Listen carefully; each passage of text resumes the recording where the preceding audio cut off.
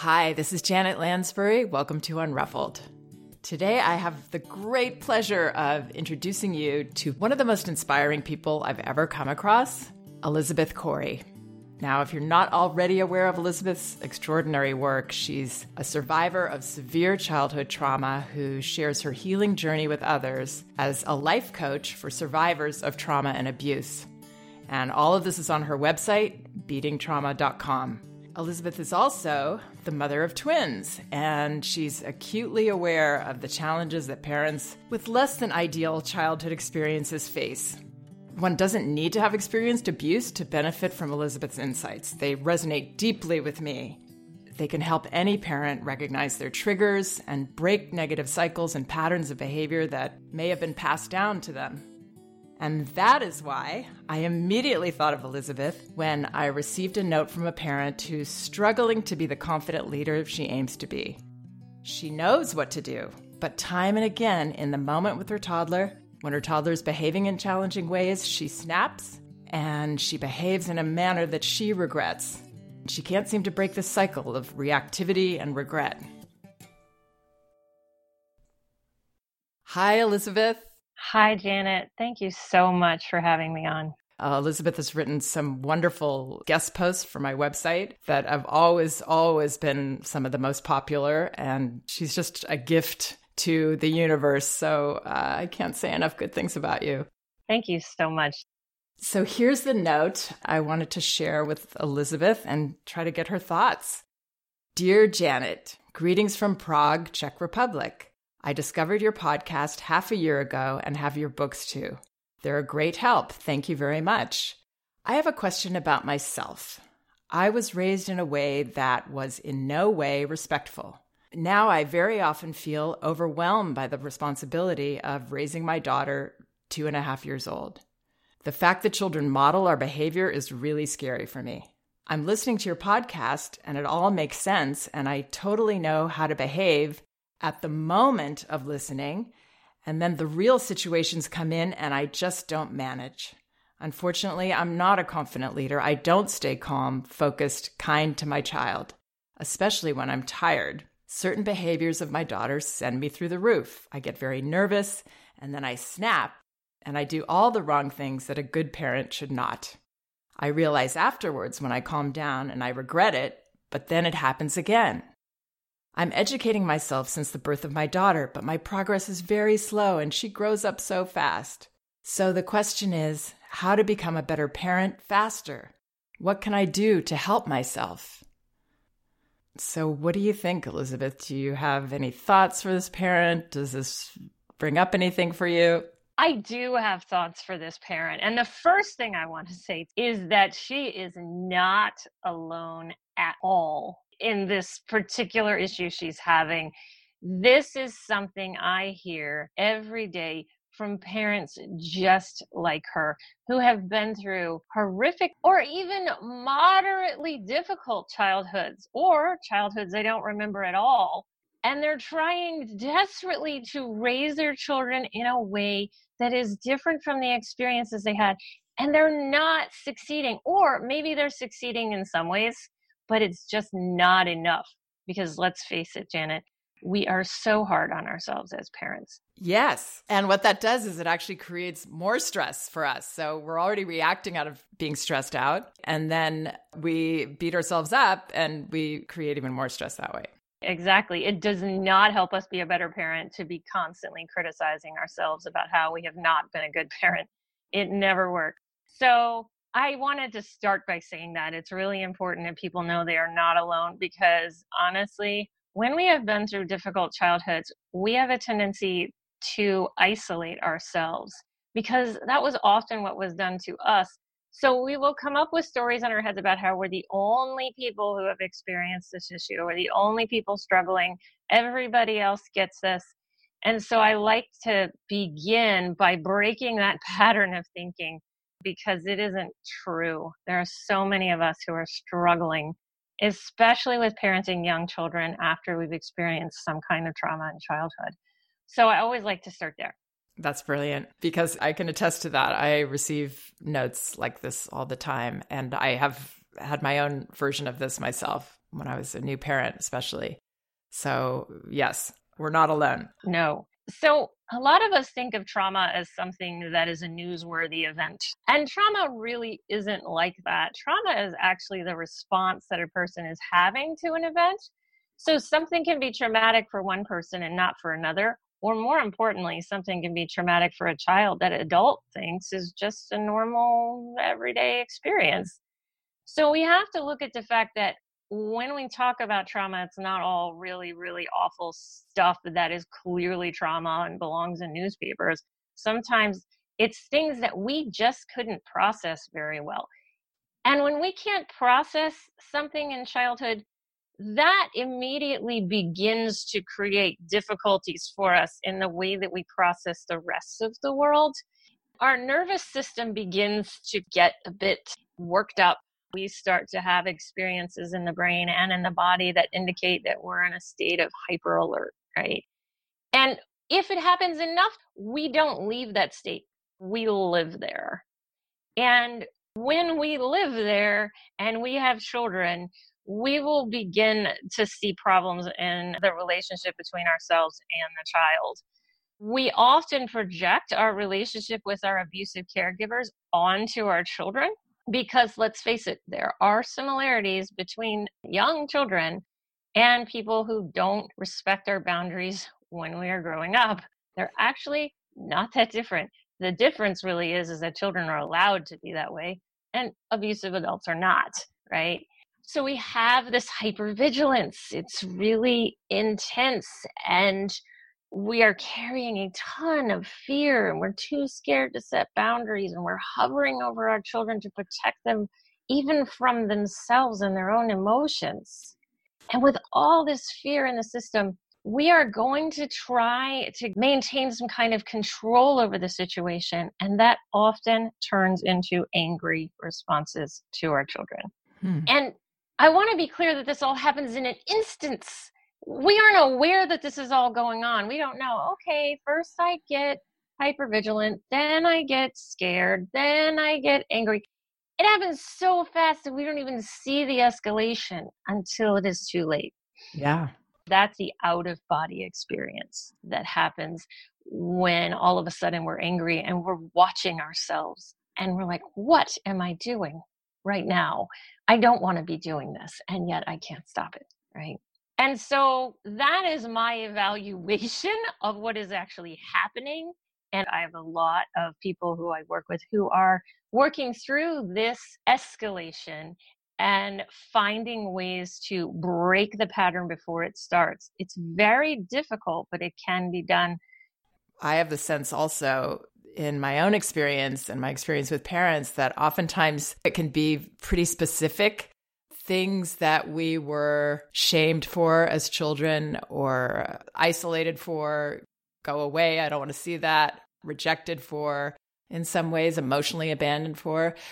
Those tend to be specific triggers for us that when our child behaves in those ways, then we can get triggered back into our own shame and fear around those situations, around those kind of exact experiences or similar experiences. As a matter of fact, this is how generational trauma works. When we have been shamed for something, we will then project that shame onto our children in very similar ways to what happened to us. Some of the most common examples, unfortunately, because this is such a difficult area for us as human beings, happens around emotions. Let's say you had a lot of anger and you were willing to express it. You're willing to say exactly how you felt, and you were shamed for that expression. You are going to be much more likely in adulthood to shame your child for angry expression because you have internalized that shame and now it's coming out at the child. And that is very common. It can also be things that you might not see normally as negative, even by society's standards. You can have certain strengths that run in a family, but if those strengths have been sort of pushed away and shoved down and taught to be shameful in some way over time, you will suppress those in your children as well because they were suppressed in you. So it isn't always something that society would say, well, that's a really bad thing. Things like singing, almost anything. If your child is really strong at it, but you were told that you weren't good at it, you might be like, oh, don't do that. You don't have what it takes to do that. Let's move on. We'll do something else. So yes, it comes out in so many ways, and they are really specific.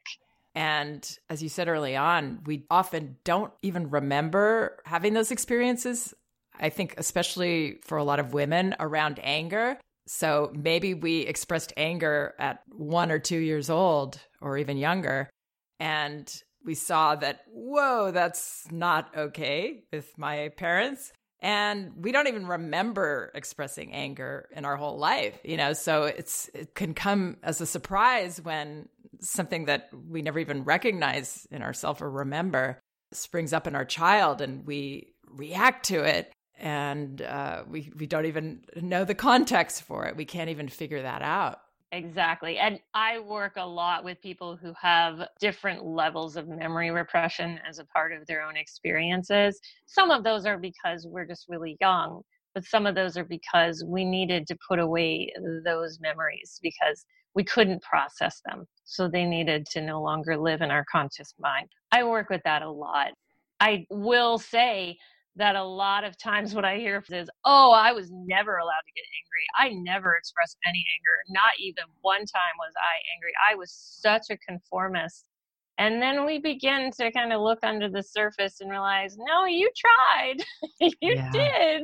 Because we all try. Children are naturally expressive. Exactly. And so, yes, you're very right that many times what we are triggered about is not something we're holding in our conscious mind on a daily basis. We just don't even know that it's a thing under the surface for us. And so what would be the first step that you would recommend, or the first steps to someone like this parent who notices that this happens when she's tired, especially? Well, that makes sense because she's even more depleted then, and her arousal state's going to sort of take over at that point probably. But how can we start? How can we get there? So what I normally like to talk about here is that if we want to connect to our children differently, we need to reconnect to ourselves. So a lot of the work that I do is about beginning to build an inner conversation with self. And for some of us with trauma, self has been erased for the most part. We're not even aware of who we are, let alone what our purpose is and what will fulfill us or make us happy. That's out of the question. We haven't even begun to consider that. So the idea of having an inner conversation can feel nebulous, but it can also feel scary. And sometimes that's for good reason, because we have put away some things that we put away for a reason. And the idea of looking at them again doesn't sound really awesome, but it's so important for our healing to do it. So I encourage what I call emotional journaling as a way of reconnecting ourselves with what's happening in the unconscious that's driving this escalation in us, driving those triggers, right? And the way emotional journaling works is, instead of writing about an emotion, I am angry, we actually write from the emotion. So what is the emotion actually saying? Now, it's hard to do because our defenses try to stop us from doing that. Why? Because we have already been proven that this is dangerous. We learned in childhood we were not allowed to express this emotion. So why would we write from it now, right? So it's a process to get ourselves there.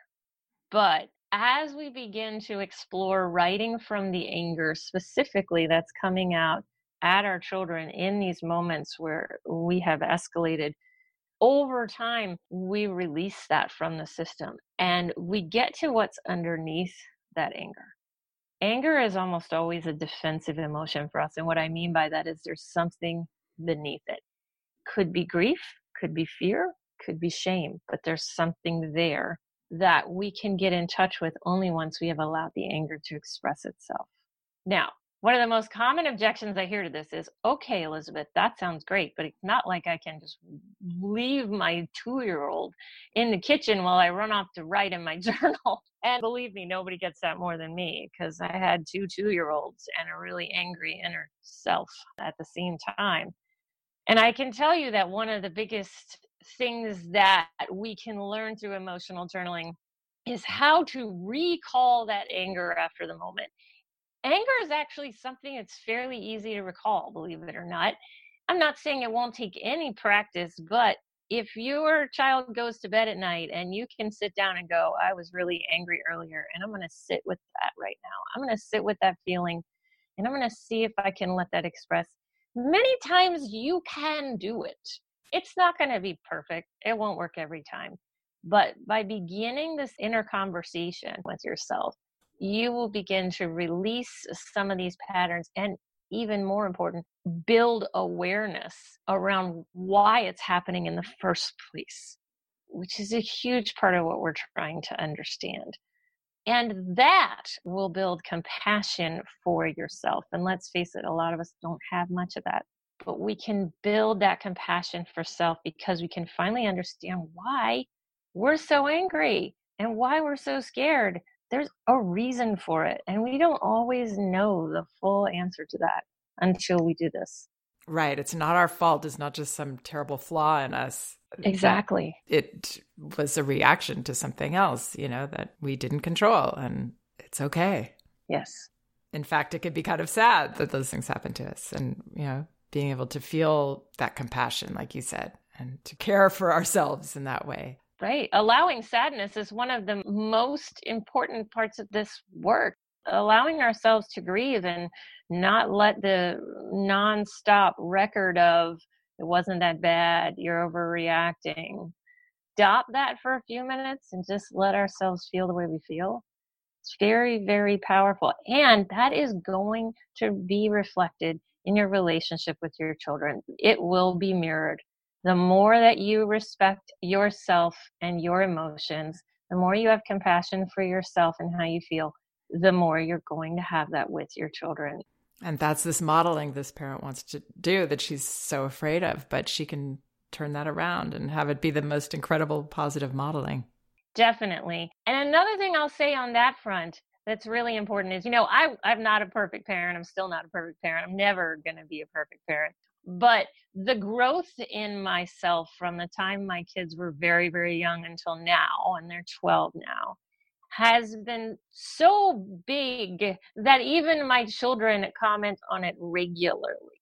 There is nothing better for us to model to our children than, I used to get angry at you because I was triggered, and now I have processed my anger and I express it in a grounded way.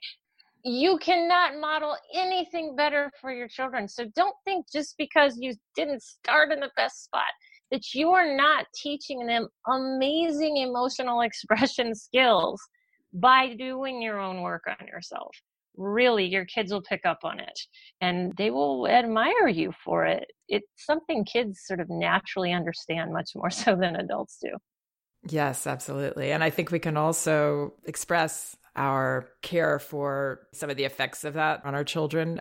And as you said before, more compassion for them, because we understand that we were doing something that was involuntary at the time that affected them nonetheless. And that's so powerful when we can say to them, hey, I get how you feel that way, and I'm not going to respond defensively to that.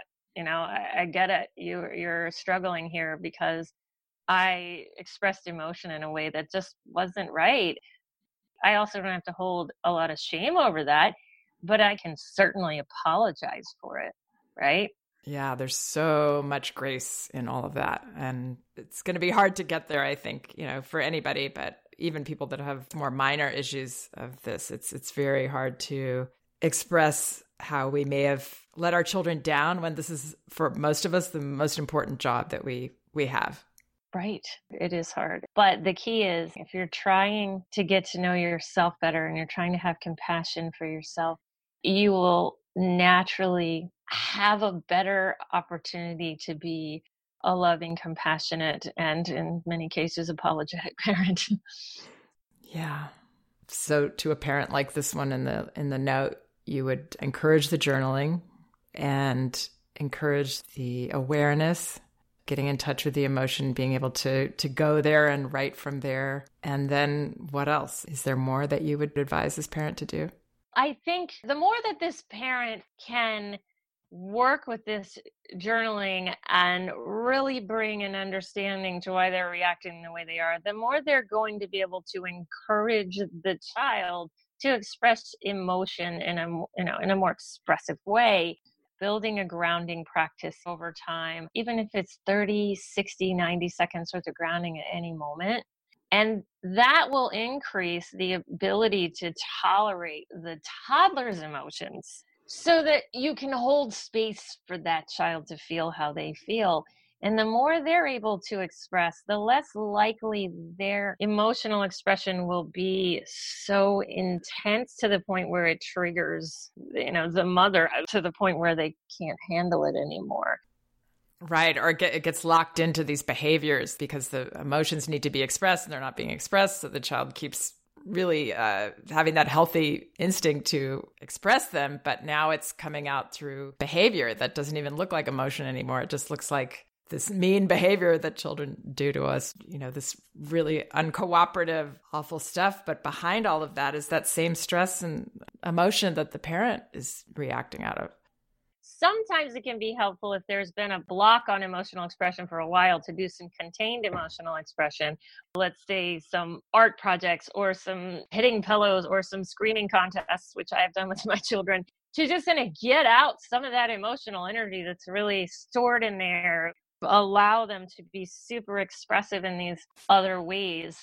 I have found can be really helpful to bring a child's nervous system back down to where those behaviors start to minimize a little bit.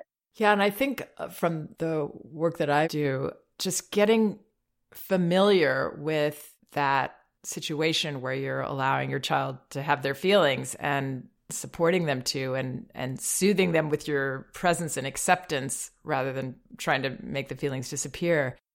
The way that looks and feels takes practice. I've spent a lot of time and energy in writing, trying to explain and illustrate an exchange between two people that is so crucial for children as they develop, and really for all of us to be able to do, just to have our feelings and not have the other person's discomfort take over. It takes a lot of practice to get comfortable, and it's never going to be really that comfortable, but it can become familiar and you can start to make peace with it and realize how positive it is. But it's going to feel very unfamiliar and scary to a parent who is just starting to think about these things and look at these things and thinking, as this parent may be, that if I just know what to do, I'm just going to be able to do it, when she can't until she does this other work, it sounds like. Yes. And when I wrote that piece for you, that was really what I was getting at, that these concepts are brilliant and so helpful for me in my own parenting journey.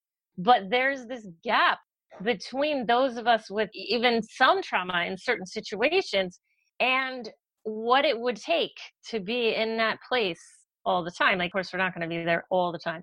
But there's a gap, and it can be so frustrating when you're like, why can't I get there? Why can't I be that? I want to be that. The reality is your system has been put into survival mode. And when it comes to emotions, that's immediately where you go, is into the survival mode. And survival mode is not parenting mode. That's not how we parent. So that can be a real struggle, especially with people who've had complex trauma, to find their way back to this place. Yeah, that makes sense. There are so many different angles why this emotion became dangerous. And we have to work through those and understand those and process them out, process the fear out of ourselves. But hopefully just the beginning of this process, opening the door to that awareness and that sense of my own childhood, my own history as separate from my child's, can help us to get some clarity right away in terms of, wait, this isn't about my child doing this to me. This is my child's separate experience. And I'm taking it that way because of my own experience. Finding that separation I think we can offer that parent the path to that right away, that this is something to work on about ourselves.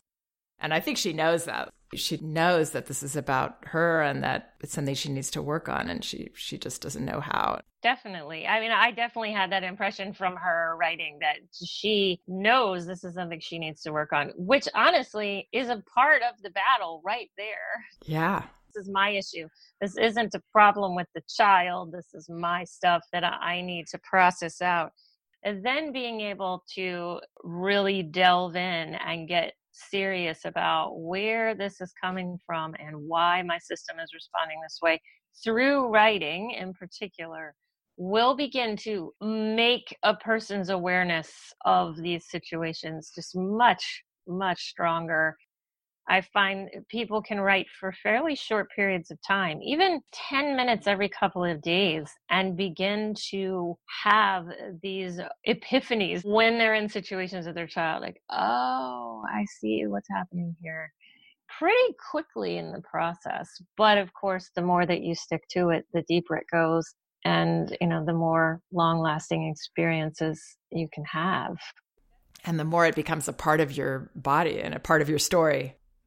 Well, this is really, really helpful. And I've got to say, you are so generous with yourself and your experience and your hope for parents. How many articles have you written? I keep getting them in my inbox. I'm like, I don't know if I have time to read all these, but I subscribe to Elisabeth's website and she has the most wonderful articles and she just keeps putting them out there. And wow, you're just a giver. Thank you so much. Yeah, I do write once a week, and all those blogs are free and available to anybody who wants them. But thank you so much, Jennifer. Oh, of course. And, as I said in the beginning of this, I am not a survivor of abuse, but I so relate to everything that Elisabeth writes about and talks about. I do think that probably almost all of us have some subtle experiences and behaviors that we were shamed for and things that we can wrestle with that are getting in our way. And I just appreciate everything that Elisabeth's doing and her amazing mission that she has. And she's a very brave person. If you read her story, you will see. So thank you so much, Elisabeth. And I hope we get to talk again.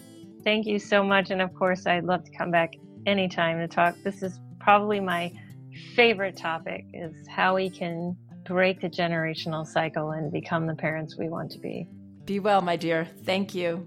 Thank you so much. We'll do this again, Elisabeth. And thank you all for listening. We can do this.